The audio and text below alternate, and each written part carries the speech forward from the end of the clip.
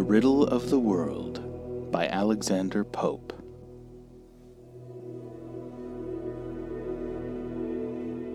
Know then thyself, presume not God to scan, the proper study of mankind is man. Placed on this isthmus in a narrow state, a being darkly wise and rudely great, with too much knowledge for the skeptic's side, with too much weakness for the stoic's pride, he hangs between, in doubt to act or rest, in doubt to deem himself a god or beast, in doubt his mind and body to prefer, born but to die, and reasoning but to err.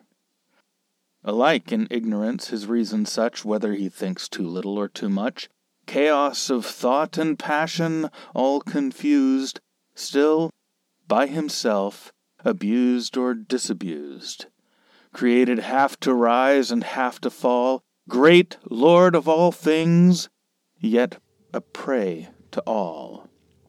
Sole judge of truth, in endless error hurled, the glory, jest, and riddle of the world.